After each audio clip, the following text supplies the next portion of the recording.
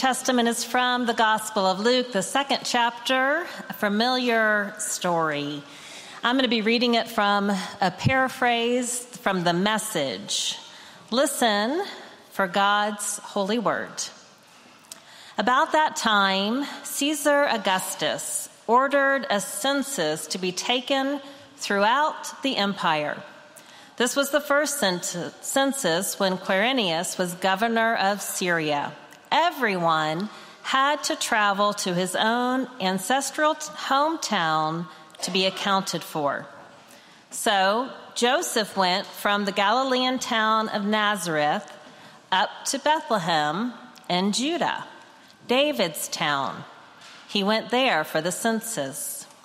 As a descendant of David, he had to go there. He went with Mary, his fiancée, who was pregnant. While they were there, the time came for her to give birth. She gave birth to a son, her firstborn. She wrapped him in a blanket and laid him in a manger because there was no room in the inn. There were shepherds camping in the neighborhood. They had set night watches over their sheep. Suddenly, God's angel stood among them, and God's glory blazed around them. They were terrified. The angel said, "Don't be afraid. I am here to announce a great and joyful event that is meant for everybody worldwide.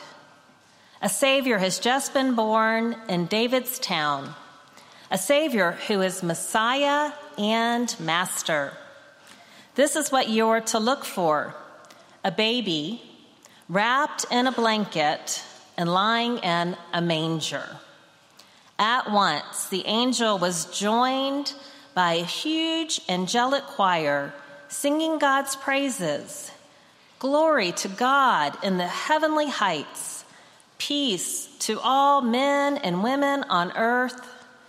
As the angel choir withdrew into heaven, the shepherds talked it over.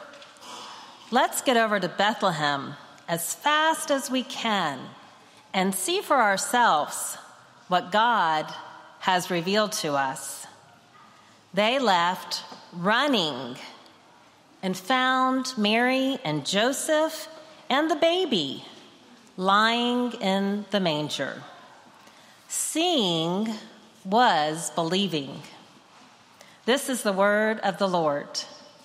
Thanks be to God. Friends, it is Christmas Eve.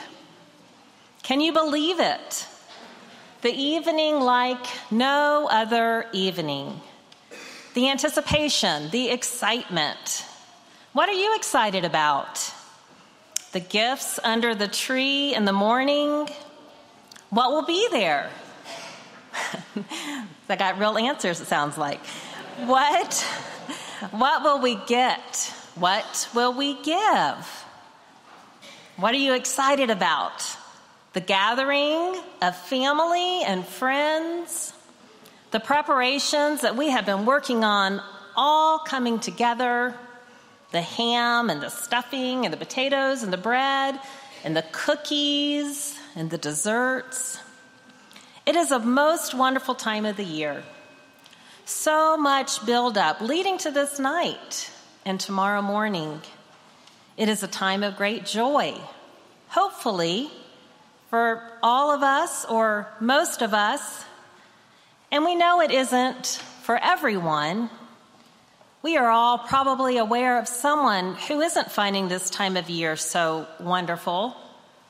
Someone who will spend it alone and maybe feeling sad or even lost. Someone who is spending this evening in the hospital or is sick at home.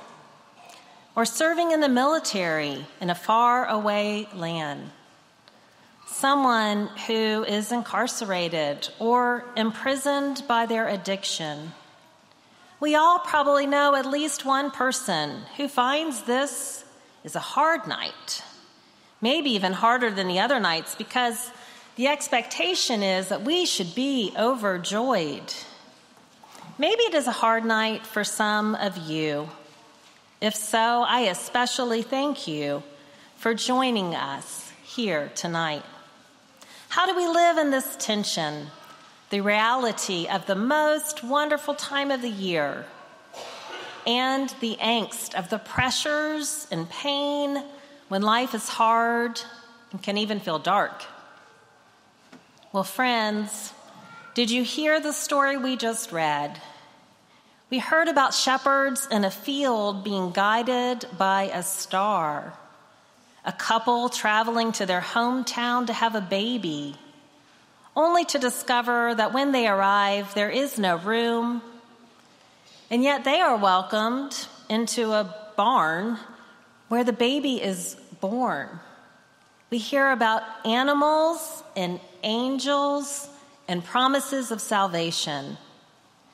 The angel said, "Don't be afraid." "I'm here," said the angel, "to announce a great and joyful event that is meant for everybody, worldwide. A Savior has just been born in David's town, a Savior who is Messiah and Master." At the center of this night is what? Is it the preparations, the perfection, the pressure? Is it the presence, the performance? No. What is it? What is this night all about? Jesus, right? This night is all about Jesus. Jesus Christ is born, and we are celebrating his birth. And what makes this birth so special? Friends, this is God incarnate. God made flesh. God desired so very much to communicate with us that God became like us, being born as an infant, walking among us, teaching us, showing us, loving us. This is what we celebrate. Many of you were at our Christmas pageant last week in the afternoon. Many of your children participated as shepherds and animals and kings and Mary and Joseph and baby Jesus. If you missed our pageant, perhaps you've seen a pageant at one time or another. Sometimes churches have their pageants during Advent on a Sunday morning in worship. And I heard a story of one of these, a Sunday morning Christmas pageant in an Episcopal church. It was a big one, maybe 30 to 40 children near the beginning of the service. And all of these characters were coming down the center aisle toward the manger, which was up in the front. For the most part, they had it arranged so that the smallest children came in first. But there was one little girl, about 5 years old, dressed as an angel with her wings, and somehow she got stuck toward the back of the group. She was behind some of the older, taller kids, and when they got to the front, she couldn't see. And so she yelled in a piercing, distressed, 5-year-old voice, "Let Jesus show." And you know what? That priest, the rector of that Episcopal church, at that very moment, once that 5-year-old screamed, "Let Jesus show," I think he let it sink in for just a minute, and then he pronounced the benediction. He ended the service right there. She shared the good news. She shared the message. She said what it's all about. This is our task. Let Jesus show.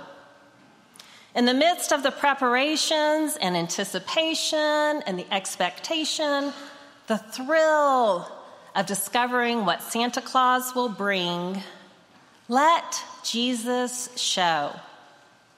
At the table where we dine with our best dishes, delicious appetizers, entrees, drinks, and desserts, let Jesus show. As we gather with our loved ones, those who we find extremely easy to be around and we are so eager to see, and those who we might just as well be happy to avoid, let Jesus show. For those whose grief is too big tonight, maybe even too difficult to get out of bed, let Jesus show. For our loved ones and friends and strangers who will eat their meal alone and might not have any gifts to open, let Jesus show. There are so many things that will seek to distract us from God's amazing grace love, distracting us this night, this season, this coming year. And we need to remember this message. Let Jesus show. For this is the God that we worship, the one who longed so desperately to be able to communicate with God's creation, with us, that God became like us, coming to the earth in the form of a babe, born in a manger, vulnerable, powerless, a newborn baby. He came this way to walk among us, to talk with us, to make sense to us, to teach us, to show us how to live. Friends, let Jesus show in our lives, in our church, in our homes, in our every breath. There is so much going on in our world, in our country, in our state, in our counties, even in our own households. There's a lot to distract us. It is easy for us to be consumed, and it is easy for us to let things get really dark. And yet this is our annual reminder. This is what our faith rests on. This is what we are called to do as followers of Christ. Let Jesus show. On this Christmas Eve, as we leave this crowded sanctuary, may we keep at the top of our mind and deep in our heart a desire to let Jesus show. Why? Because Jesus loves you and loves me so very much. It is true. And he wants us to know this love and to let Jesus show us this love, and then to let his love show brightness over the darkness. Believe it. Cling to it.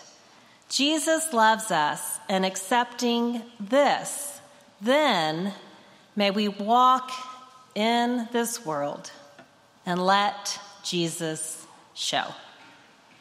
Let us pray. Lord God, we give you thanks for this night and all that it brings with it. And we pray, O God, for our hearts to be open to know your love in a very real way, to let it rest in our hearts and then let it seep out into our lives. For we make this prayer in Jesus, the Christ's name. Amen.